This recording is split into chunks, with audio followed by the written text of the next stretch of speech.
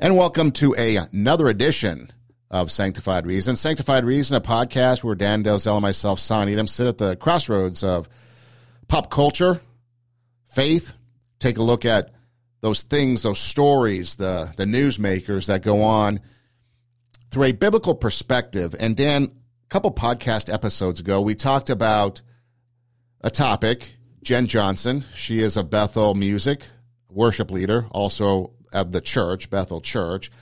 And she was talking about how in her opinion, or in her mind, she views the Holy Spirit as a genie, like Aladdin's genie. And then she also mentioned and went on to talk about how she imagines the angels sending text messages up in heaven, and even went so far to say that, they're farting while in heaven and things like that. And it was, we talked about it as a blasphemous or just irrelevant. Whatever it is, it's making a mockery of something that's definitely holy.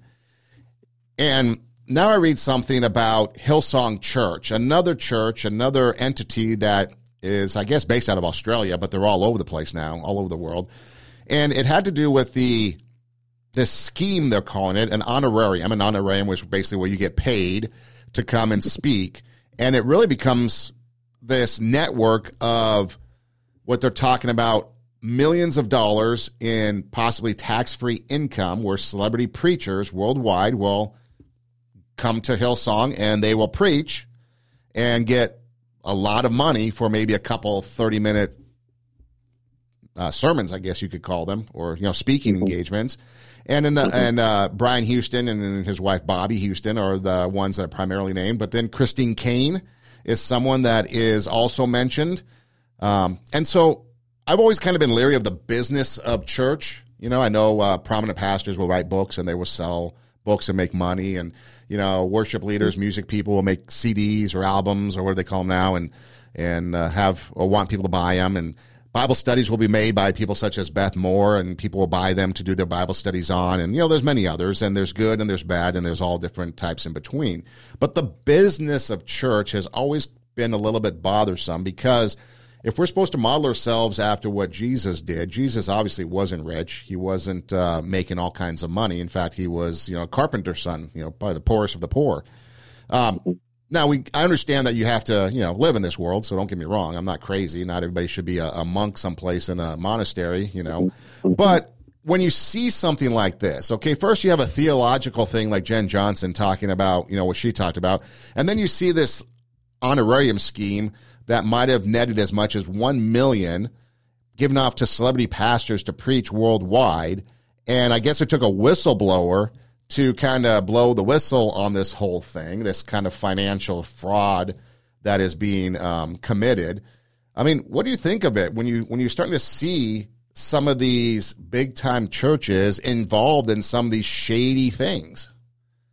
Yeah, it's really sad, isn't it, Son, when you see how much worldliness gets into those situations that maybe they started out with some pretty noble and holy purposes, but as they were blessed with growth, they started to fall into the trap that many ministries over the years have fallen into when you're dealing with big dollars or big numbers of people or lots of fame. The term celebrity pastor that has been used now in the last couple decades at least is identifying a problem that is going on where it kind of reminds me, Son, of like what the Israelites did, even though this wasn't God's plan for them. God had raised up judges to help deliver them when they messed up and then were given over into tyranny for a while, maybe 7 or 8 years or longer sometimes, but they would be oppressed by their enemies because they rebelled, they sinned against God. And so as if that wasn't enough to wake them up, they got it in their mind that they wanted to be structured like the world, and they decided they wanted to have a king. even though the Lord was and is, the king of his people, that wasn't good enough for them. They wanted the world's approach.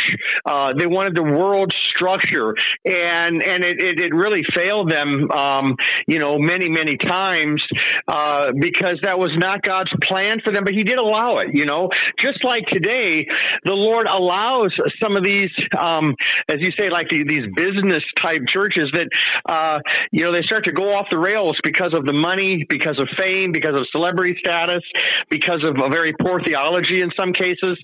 And it doesn't look anything like what we read on the pages of the New Testament. It doesn't look anything like, Jesus teaching his, either like teaching his smaller group of disciples, maybe, in an area off away from people, or even teaching, crowds, but it always just tremendous holiness, reverence, the power of the Lord. And so some of those examples you gave, Son, it shows what man is capable of bringing into the equation. The Israelites did it. We see it happening today. They often talk about money, sex, and power. We see how many people, fall into those traps in the secular world, but also in certain churches and certain ministries. Christians are just as human as non-Christians. But if a Christian isn't careful, he or she can be seduced by the fame, seduced by the money, seduced by the power, seduced by the celebrity status. And then it just becomes about getting bigger and bigger crowds. And it's, again, I would point to the Israelites, because I'm kind of amazed with a few examples out there today of some of these, mega ministries that have a celebrity pastor that, in those situations where it's just not very good theology at all, but people are lapping it up. And like you gave that example, they're being entertained. So it requires depth, doesn't it, on our part as Christians, to hunger and thirst for something much deeper, much better, much nobler than that. And this God in America, this God of bigness, I get it in the secular realm. Jerry Jones and the Dallas Cowboys and his stadium, and everybody tries to outdo the other, or, billionaires with their yachts. Everybody's got to have a bigger yacht, or people in a suburban neighborhood. Everybody's got to have a nicer home or a nicer car. That's all human nature.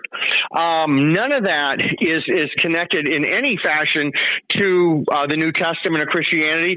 And so when those sorts of things come into churches, we see how disgusting the so-called prosperity gospel is in churches. They preach it, and people they love it.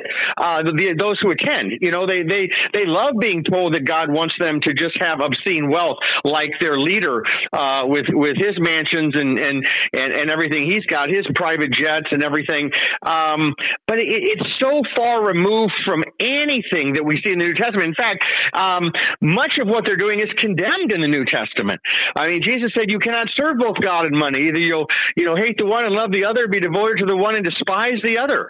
And this is what's happening, unfortunately. And so none of us are immune to those things. We have to always be on guard. But I think as some of these ministries, Son, get bigger and start reaching more people and start to have quote unquote success, be careful. Be careful, because the enemy is lurking, and those sorts of things that you just described are sadly they're more and more common today. And then you just look at maybe the small churches out there, or the medium-sized churches out there that are just faithfully preaching God's word. And there are some large churches, of course, that are doing that too. too, obviously, but then you've got those examples that seem to make a lot of the news, where they've really gone off the rails and it just becomes a big show, and you've got your celebrity pastor and sometimes really crazy theology. But you got people out there like those ones you referenced on who are kind of laughing at some of those, just really blasphemous comments, about the Holy Spirit. And so, that's, I guess, America today, isn't it? And I'm sure that there are Christians in certain parts of the world that look at that and they just think, what in the world is going on with some of those churches in America? The American tax code says that you have to report honorariums, and I don't want to get too much into the legalities of it, but this is what's important, because if you're talking about obeying God, obeying the gospel, which I guess you would have to now call into question with some of these people if they're using these honorarium situations to avoid taxes and whatever, be deceitful. But you've got people like Joyce Meyer, receiving honorariums of $160,000, $133,000, $100,000, $32,000, and then T.D. Jakes, $71,000, $120,000, $77,000, and then airfares and trips, and then you've got you've got the expense of the pastors of Hillsong, traveling jets and so forth, and it's like after a while, and these are people. T.D. Jakes and Joyce Meyer, these are big name people in that religious business world, and it's like I knew there was always money behind it, and I know people would always, surround themselves with other people. I grew up watching TBN, and everybody wanted to get on TBN, even if you didn't really fully agreed with with Paul and Jan and what they were really doing and what their personal beliefs were. People wanted to get on TBN because they wanted to get their message spread, and TBN was a way to spread it, which is Trinity Broadcasting Network, which is a Christian television program or network. And so, people would kind of try to justify them being on TBN as, we don't really subscribe to what they believe personally, but we think that we can utilize this network to bring the gospel message to people around the world. And then you have other instances, and like this, for another instance, is people are like kind of joining together, not to spread the gospel, but to make uber amounts of money.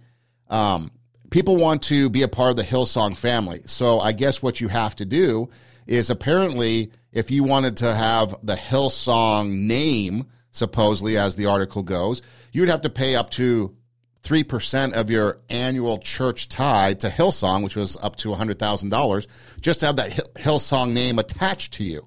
So again, the more you start to delve into this, it looks like this whole thing is everything to do about money and the money changers in the temple, as opposed to spreading the gospel message. And, it's tragic, son. And, I mentioned, how some people in other countries, and I'm talking really now about, in poor countries, or at least in areas where people are living, without this wealth that we see here in America.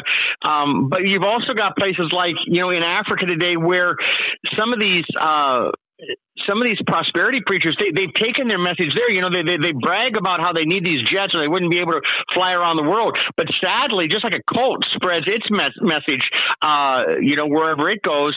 There was a pastor back in 2015 who was talking about this. He's a pastor from Zambia, and he was explaining how the prosperity gospel and that teaching has replaced the true gospel message in Africa. A very startling claim, but he gives examples, and you can just go online and watch YouTube videos of some of these groups, for example, in Africa, that are every bit as excited and rowdy when they hear this message being preached about how God wants them to just have a wealthy life on earth. It's all about worldly wealth. Now, we know that there can be a balance in teaching, and there is a place to preach and teach what the Bible says about God providing for our needs. So we're not suggesting that's not something that we look to God to help us with. He does provide. He provides our daily bread. God makes sure that we're taken care of. But this message, this prosperity teaching, it is spiritual poison, and it has a lot of tentacles. It has a lot of false doctrine oozing out of it, not the least of which is this name it and claim it, or kind of this Christian Science idea of speaking reality into existence. Your words have creative power. And of course, they tie that in with really appealing to man's lustful desires to chase after riches. Rather than teaching people, the true biblical message that Paul preached, the very one who wrote, "I've learned the secret of being content in any and every situation." And rather than preaching that message and the message of spiritual riches, they emphasize the material side. And I'll never be able to understand, son, how thousands and thousands of people can sit and listen to a guy who his net worth, my goodness, Kenneth Copeland, they say his net worth is, I've seen some estimates at $750 million. It seems to be in the hundreds of millions, whatever it is. And yet people lap it up because, it's almost like a spiritual Amway convention or something, where, they're getting people all excited. You can be like, our prophet here, our leader, who has his private jets and his mansions. And it is so far removed. These guys will even say things like, Jesus was very wealthy. I think it was Copeland maybe who said, Jesus lived in a big house. It's like, wait a minute, in heaven, yes, it's going to be phenomenal. But he seems to honestly believe that on earth, even though the Bible says that the Son of Man had no place to lay his head, he lived in a big house. So they're self-deceived.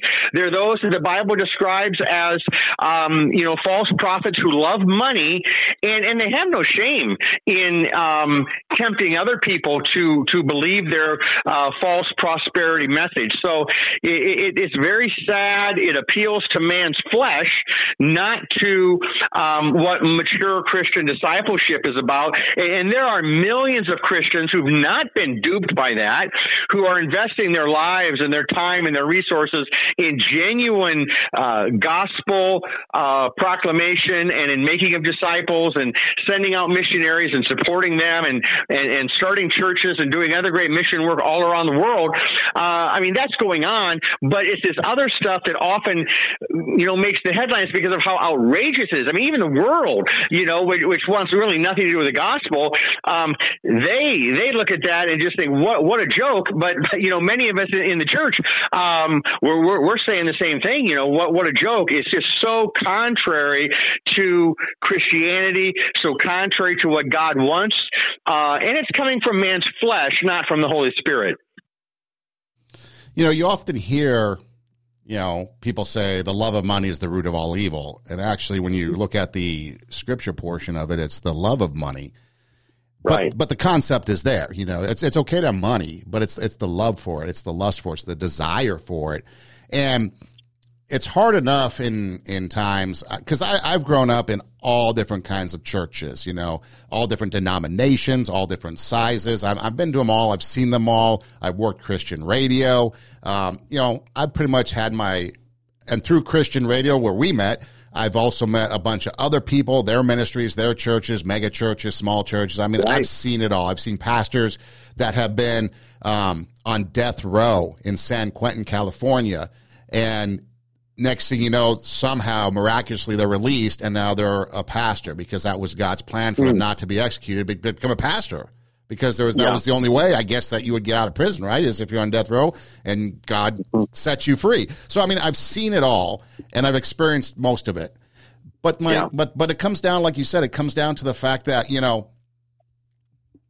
if you're sitting there and you've got this mega church, and maybe it's just a great church, but you've got 5,000 people there, and people are tithing, okay? My thought was always, what's that money going to? The lights, the secretaries, utilities, stuff like that. Okay, that's fine. You're providing jobs, and there's all this. So it's not a one-size-fits-all answer is my point. But the point starts to come to, when do people just out there, even people not in the church, when they look at these type of things, we already see it from the sin side, where these pastors fall from grace, and then people say, that's why I don't need to believe, because look at them. But then on the money side of it, how different is it this type of thing, when this comes out, these kind of so-called scandals of money, compared to some of the other scandals, and how does it hurt the church or the biblical message or the gospel message? And people look at this and be like, well, you know what? I don't really need to do that, because look at what they do. They're no more, than the politicians on Capitol Hill. They're making, millions of dollars doing their thing on Capitol Hill. These preachers are making, their millions of dollars doing their thing. So, why should I care? Yeah, I think that definitely happens a lot, Son, where the devil is then able to use this outrageous behavior and really turn people who are already, in many cases, not interested in Christ or his message, turn them even further away because of this type of behavior. I'm reminded of something I heard Hugh Ross say when he was invited to speak at it was a conference. I believe there were 750 scientists there. I think it was in Australia, maybe, but it was maybe several decades ago. Well, anyway, he was presenting to them. He may have been the only Christian there who was invited to present a paper. And after his presentation, he was, standing around talking with a bunch of the other scientists, and he asked them a question. Maybe there were like 40 of them there, just talking to him in a smaller group there. And he said, I just have to ask, why is it that so many atheists just have, it seems like, such a hatred for, Christianity, for Christ? And one or more of them spoke up and said, Hugh, it's not that we hate Christianity. It's not that we hate Christ. It's just that we hate, the things done by some of his followers. And so this group of scientists, some of whom are atheists, maybe many, they were using that excuse because of things they'd experienced from people that so turned them off. That was, it's one thing if the gospel offends someone, but it's another thing if you do. And I think they were probably describing situations where Christians, by their manner, by their approach, it so turned them off that they hated. That's what they hated. And I thought that was a very revealing point, and it's a good reminder to us as Christians. As someone has said, Jesus is really the only Bible that people are going to read. Or I should say, I'm sorry, I said that wrong. We're the only Bible, or we're the only Jesus that people are really going to see. I mean, until they get to know the Lord, we're the closest link to them and knowing Christ. So if we're not being good witnesses, if we are doing some of these crazy things that we've talked about already here on the podcast today, then it's going to be such a turnoff that people who already are just not thinking Christianity has anything for them, they're going to become even more convinced. So it is a very big issue, and the devil jumps all over that and uses that to just harden hearts even more to the gospel, which makes it even tougher for a person to enter the kingdom of God, because now in their mind, at least, they think they know what Christians are about or what Christianity is about.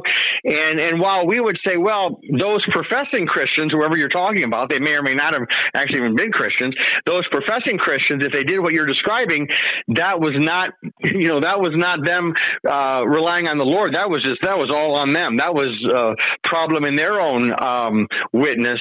But it seems very hard for non-Christians to be able to separate those two things, to be able to separate the behavior from then the actual message. And I guess we'd probably be the same way. Let's just take even as Christians. I mean, if we just knew, 10 people who were associated with a particular belief system, maybe not even necessarily, religious, let's say, maybe some other belief system. And if they all had behavior that was such a turnoff, I'm sure any of us would be inclined to think, oh, their message is just bunk, because, I see how they live. And so obviously their message must be garbage, So I guess that's human nature, but it is a reminder to us that people are watching, people are going to be influenced for good or bad, and so we need to be careful that as we seek to live out this Christian life, we're seeking to walk as Jesus did, not as the world does, not with the world system of quote unquote success and riches and fame and celebrity status and everything else. That is not going to get it done, and it never has, in the history of Christianity. So it certainly won't start today. Right now we are kind of going through the process of what would be, the church. I won't call them the holy days, but it's, we got Lent going on, and then it's going to be Palm Sunday. It's going to be Good Friday, Easter Sunday. So, we've got a pretty significant time in the church going on right now.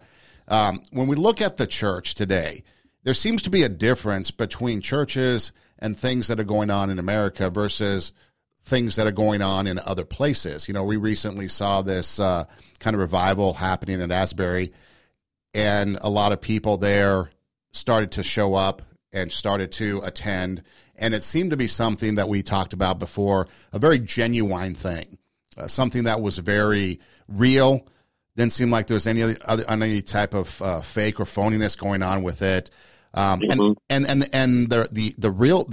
oddity about that was that was not the norm. I mean, people were kind of like, wow, look what's going on. And that is not the norm. It's almost like that should be the norm. But then you also see that in other places around the world. You see other, Christians in other countries, gathering together in environments like that, way more frequent than it happens here. Is that just the American culture that we look at that type of thing because it doesn't have the bells and whistles? I mean, it's a church condition to have bells and whistles and concerts and lights and smokes and, the video and stuff like that. I mean, because Asbury, everybody up and down the, religious world would say that was a genuine and real thing that went on for days and days. And yet it was not the norm. It was outside the norm. Is that the type of thing that we need to try to get back to? Is that type of worship, that type of, I don't want to say religion, but, that type of, kind of just being humbled before the Lord, being still and quiet in the Spirit, being led by the Spirit, as opposed to then, sitting there and having these planning meetings where we have to plan these rock star concert or these rock concert, Sunday morning shows for people to show up. Otherwise they don't show up. I think you're hitting on something very important here, Son. And I agree with you. Yes, I do believe that's what is needed now more than ever in America. I think a lot of churches have fallen into the trap of thinking that just because we're drawing a crowd, just because our attendance is increasing, then that automatically means that that's God's blessing on our ministry. And it may be, but it may just be the fact that you're entertaining people with a worldly enough message that you're drawing people who really don't want to be part of maybe something that is a much holier, more spirit-filled Asbury type experience. And so I'm glad you mentioned that, son. I was pleased to read, at least in one, if not more than one place, where some of the people there, I guess, at that university had made a concerted effort to just not have any celebrity, quote unquote, celebrity Christian or whoever, come in and speak or whatever, because they wanted it to be all about the Lord. And that sort of noble, Christ-centered focus is what we need, son, in America, because the tendency, I think, is to prop up a speaker or prop up a worship leader or a contemporary Christian singer. And then, I mean, it's all about them. I mean, you start to lose the message because of the flamboyant messenger. And how different was John the Baptist, who came there announcing the Messiah, and John's words, he must become greater, I must become less. There has to be, I think, what you're describing, I think, Son, is just more of just kind of a down to earth, genuine movement of God, where I know in many churches like ours, I know at Redeemer, we're blessed just to have a humble gathering every Sunday, but there's power. There's power that comes to us through the Word. There's power that comes to us through the fellowship. There's power that comes to us through prayer, and when we celebrate the Lord's Supper together, and there's no glitz or glamour, but there's power, and there's spiritual food, and there are a lot of churches like that are on nobody's radar really, other than the small group of Christians who go there, or maybe medium-sized group, whatever the case might be, and in some cases a larger group. But it just seems like in America, the larger it gets, the showier in many places it gets. Now, that's not all places. I remember a speaker, son, I used to love to listen to. I know my folks did too. Now, he's in heaven now. But Dr. D. James Kennedy at Coral Ridge Presbyterian Church down in Fort Lauderdale, Florida.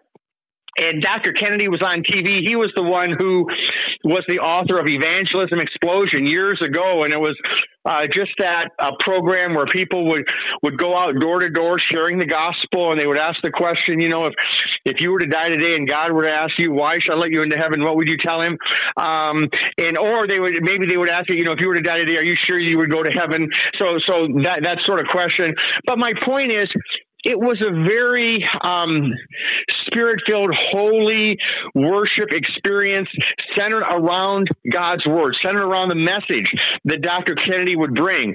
And while millions of people appreciated him for his insights and his knowledge, it was never, he never felt like a celebrity pastor, because he wasn't doing things that celebrities seem to do to promote themselves. He was promoting Christ. And you're going to get preachers, whether it be Billy Graham, whether it be D.L. Moody, whether it be Tim Keller in New York City, who now he has cancer. You're going to get pastors who become very well known, but they're not out there promoting themselves. They just have to be extremely gifted at promoting the gospel and promoting the Lord. I think Max Lucado, would be another, pastor in that same vein. And there are others, of course, plenty others. But then you've got those who are deemed celebrity pastors. And I don't know. I think you really have to be careful as you get a larger and larger following, that you don't allow yourself to start enjoying that all that attention and then almost needing that. It has to be about Christ. It has to be about the message. We're all sinful. We're all susceptible to pride. But again, greed, fame, money, sex. These things appeal to the flesh, and Satan is going to use those to try to bring down ministries and Christians and turn their ministries into something other than what they should be. So back to your point here a moment ago, though, son, I think you're right on target. I do think we need to get back to just more humble gatherings of people. And I don't necessarily mean, smaller per se, but humble. And I do think that from when I saw the Asbury experience, I think that's a good example of a group of people who were trying to, as much as possible, keep it focused on the Lord and trying to stay out of the way and trying not to, make it about man or give man any credit. In fact, you might know more about this. I just heard just a little piece of it.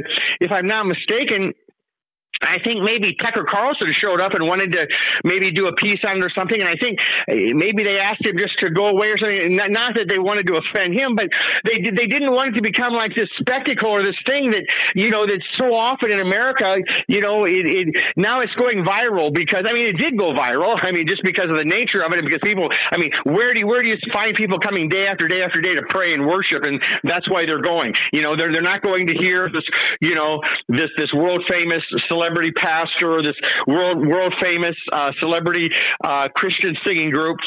They're going to worship the world famous God of the universe, and there is no other draw there really than that. And so that would seem to be a mark of revival, and a beautiful thing. And so there's an example where it's not about the size of the group. It's not like, well, if it's a large group, then they're compromising something, or it's all about them. I mean, Asbury shows that you can have large numbers and still, by God's grace, keep the focus on the Lord. So it's not about the numbers per se, but it's almost like this, Son, just as I think most Christians would not be able to handle extreme wealth because they would end up hoarding it. They would end up spending a lot of it on themselves rather than investing it in the kingdom. It just simply would, and for many, it would be a great detriment to their faith to have too much wealth. They're not mature enough to handle it. And that goes for all, so all of us. I mean, there'd be few of us probably who would.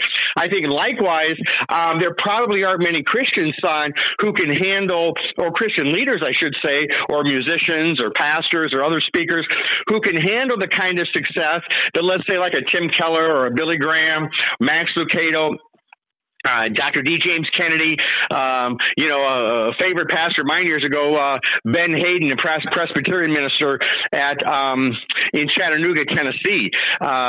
He was former CIA guy, former journalist. You could go online, changed lives. Ben Hayden, Haden, and a person could listen. Man, he's got good messages, but very humble, very Christ-centered, very spiritual, very reverent. And again, that's the sense you got with Asbury. And Son, let's go back to where you started today with the podcast. So that example where they're standing around, they're joking about this and that, about the Holy Spirit and about, this and that in heaven. A very, very different spirit in that gathering than what you saw at Asbury, what you see in some of these other examples I'm giving. The Holy Spirit breathes holiness upon a group. But just like with Mary, the mother of our Lord, who was very humble, just like John the Baptist, who was very humble, just like Moses, who was very humble. In fact, the Bible says more humble than anyone else on the face of the earth. There has to be humility in order to receive that outpouring of the Spirit. Because without humility, the Holy Spirit is not going to stick around very long to any great degree, because that is so inconsistent with what the Holy Spirit's there to lift up Christ. Look at the day of Pentecost. I mean, he showed up in power, and these apostles went out and gave their lives for the gospel. They weren't out preaching the disgusting message you hear from the prosperity preachers today. They weren't out there, gathering up mansions. I mean, they didn't have jets, of course, but they weren't, it wasn't about luxury for them. They were willing to die so that others could know Christ. That's what Paul and Peter and the others were about. So we can learn a lot if we just stick with the way they did in the Bible. We can see examples today with faithful ministries that are doing it in a very humble yet powerful way. And I have to say, Billy Graham, I think many Christians were so blessed that by God's grace, there was such a spirit of humility upon that man. God used him like few have ever been used in the history of Christianity. And really, I think, as some have said, Billy probably has preached to more people than anyone in history. When you consider all the crusades that he did, and then of course everything that's televised and everything else. But my goodness, what a humble servant. The best we can tell. The fruit of his life was beautiful. It was all about Christ. And you see the same thing with his son, Franklin Graham, who started Samaritan's Purse, and they're helping people all around the world. I saw where Franklin Graham was just in Vietnam recently, and they had a big crusade, and thousands of people, profess faith in Christ. So this is going on behind the scenes, but some of these crazy things out in front with certain celebrity preachers or prosperity preachers or mega churches or like these ones that, that you mentioned, and I just saw it today now, Son, where, everything that went down with, I guess, Jerry Falwell Jr. at Liberty University. I just saw a headline on the Christian Post today where I guess now he's suing Liberty University for $8.5 million for retirement pay or something after everything that he was involved with. I mean, it takes a lot of audacity, doesn't it? It's sad what happened with him and everything. And we're all sinners, but then to turn around, and to sue, a school where you were making a lot of money in spite of what you were doing behind the scenes. And now you're going to sue, and just like what they're finding out with Hillsong, and these articles that are coming out.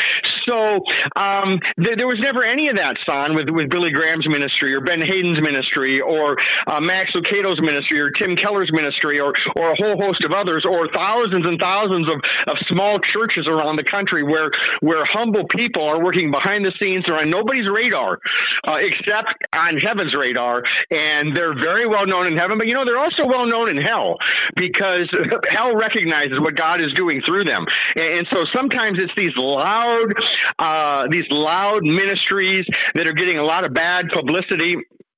That's what the enemy wants to highlight. That's what the enemy is going to use to turn people against Christ.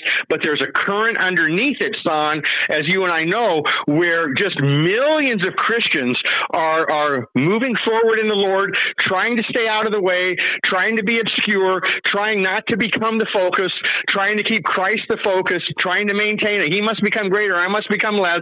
And when you see that happen in a person's life, like D. James Kennedy and Billy Graham and many others, and they go to their grave having stuck to that, it's like, wow, we have modern day people doing what we see happening in the scriptures through imperfect people. I'm not saying these are perfect people or anything like that, but there are some beautiful examples of people who are serving the Lord, men and women, all around the world, humbly, powerfully, successfully. I mean, how about Johnny Erickson Tata?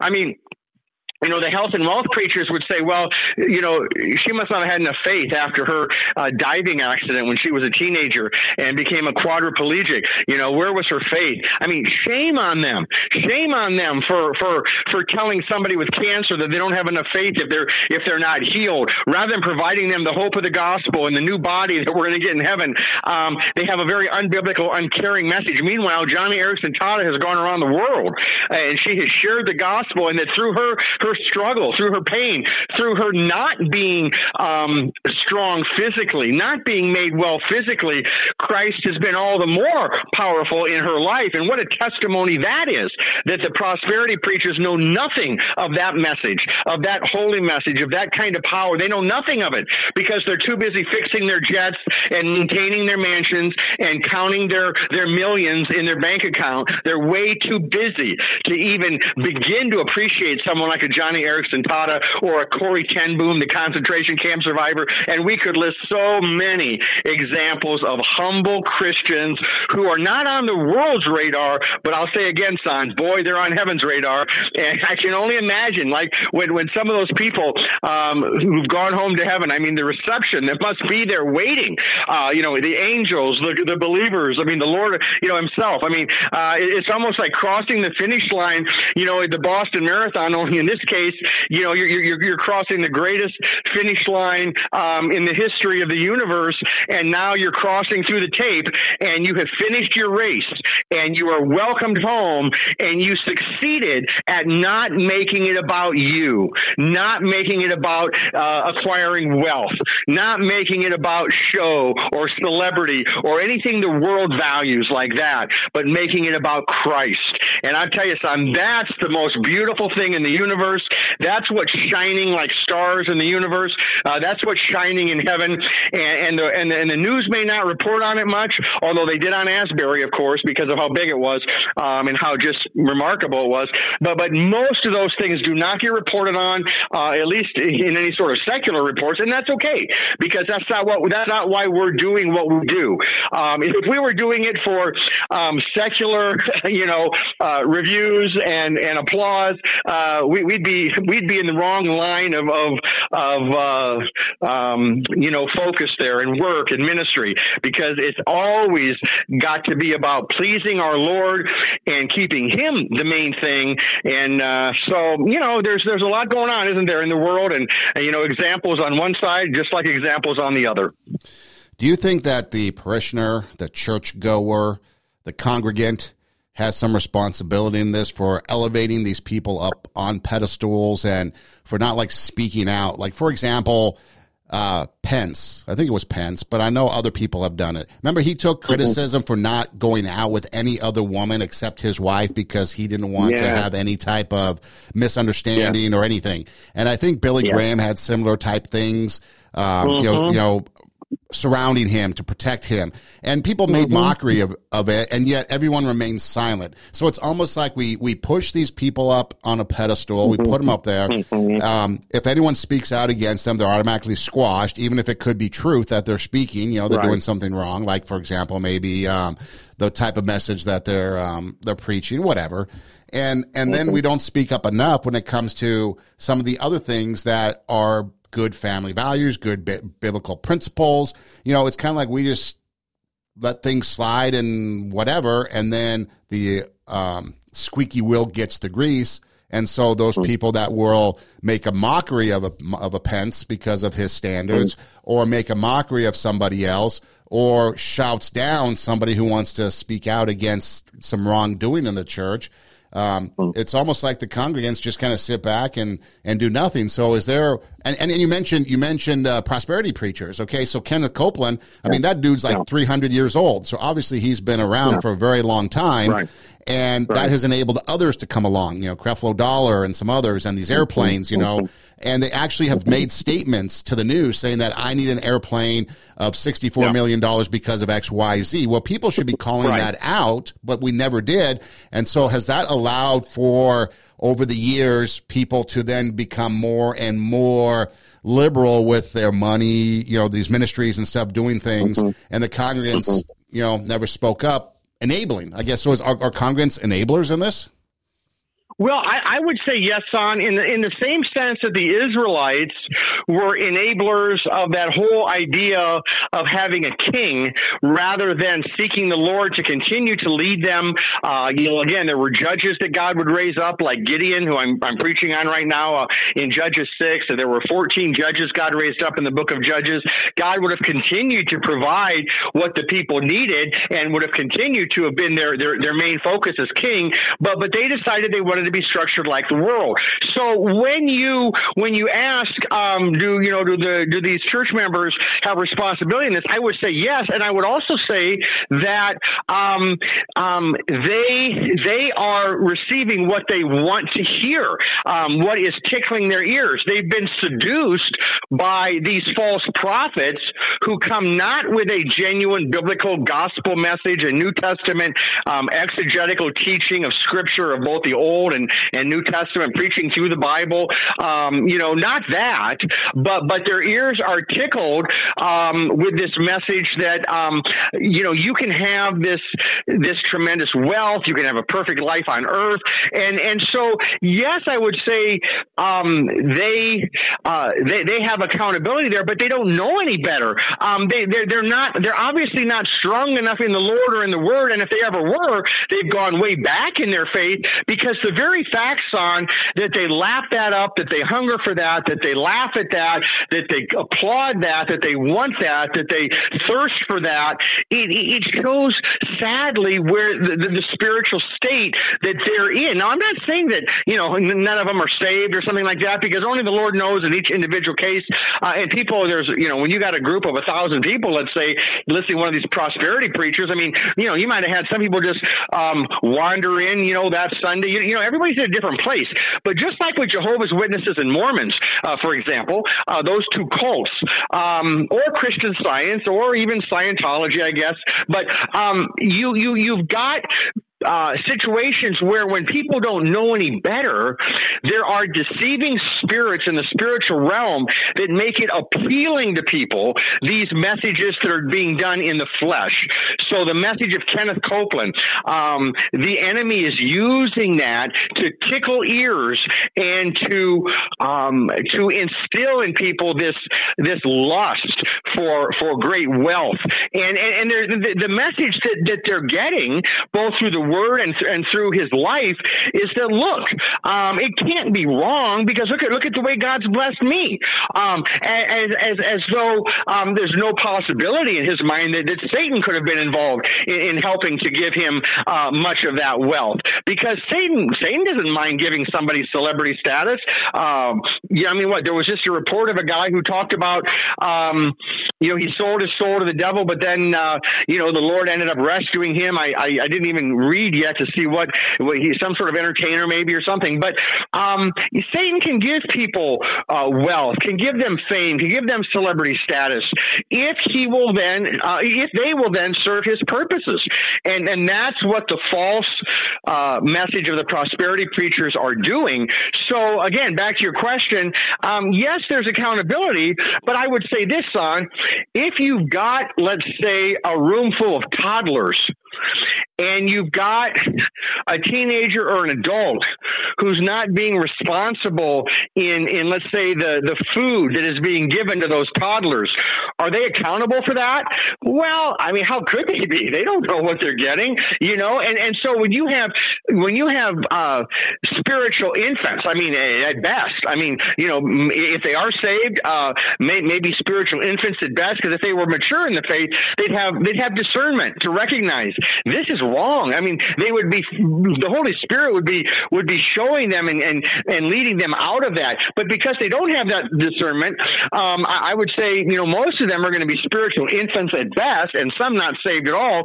And so it's all the flesh, because that appeals to the flesh. What those prosperity preachers are preaching is the exact opposite of what Jesus and the apostles preach when it comes to money. The exact opposite. And they do it with such a braggadocious, unashamed, arrogant, idea that this is what God wants them doing, and look at me, and we're so rich, and by the way, how I could never fly commercial, because how would I get everywhere in the world? And so they want to get over to Africa, which, as I said a few moments ago, has been inundated with this false message.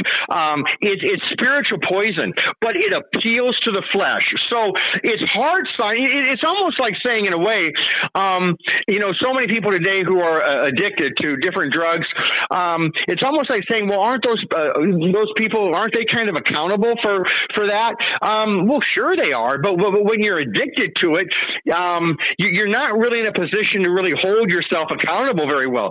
You need someone else to help you, because while, yes, it is your responsibility ultimately, you are so out of control with your addiction that it's not very likely that on your own you're going to just kind of wise up. And certainly when people pray for you and the Lord can help a person get out of that, but it's kind of the same thing. I think people who sit there and lap up Kenneth Copeland's message, or Creflo Dollar's message, or Jesse Duplantis' message, Jerry Saville's message.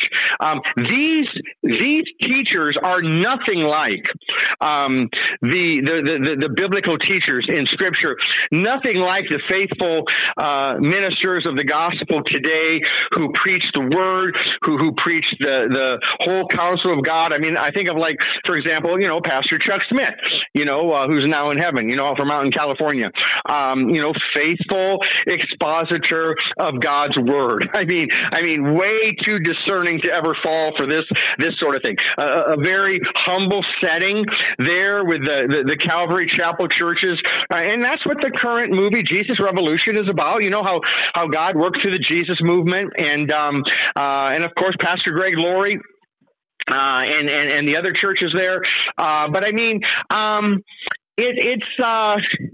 it's just such a night and day difference between churches that faithfully proclaim the word of God and do so humbly, do so in a holy way, as compared to those where it's a show, it's about status, it's all about entertaining people, and you just almost feel. You just feel dirty after having watched one of these speakers for 5 minutes. It's like, it just doesn't sit right with you, because it is so contrary to the spirit of Christ, the spirit of the gospel. They don't preach the gospel. And their lives are the fruit that what they love is money. I mean, Kenneth Copeland can talk all day about faith, but where's his faith to give away, $749 out of his $750 million to the poor? Where's his faith, to do that? Isn't $1 million enough to live on? I mean, more than enough, when many pastors in many parts of the world are living on a small fraction of that. But $1 million wouldn't be enough for him. But, oh no, you're supposed to have as much faith as he has. Where's the fruit of that? But he seems to love money so much, he can't seem to help himself from trying to accumulate more and more material possessions, more jets, and so it's quite sad indeed.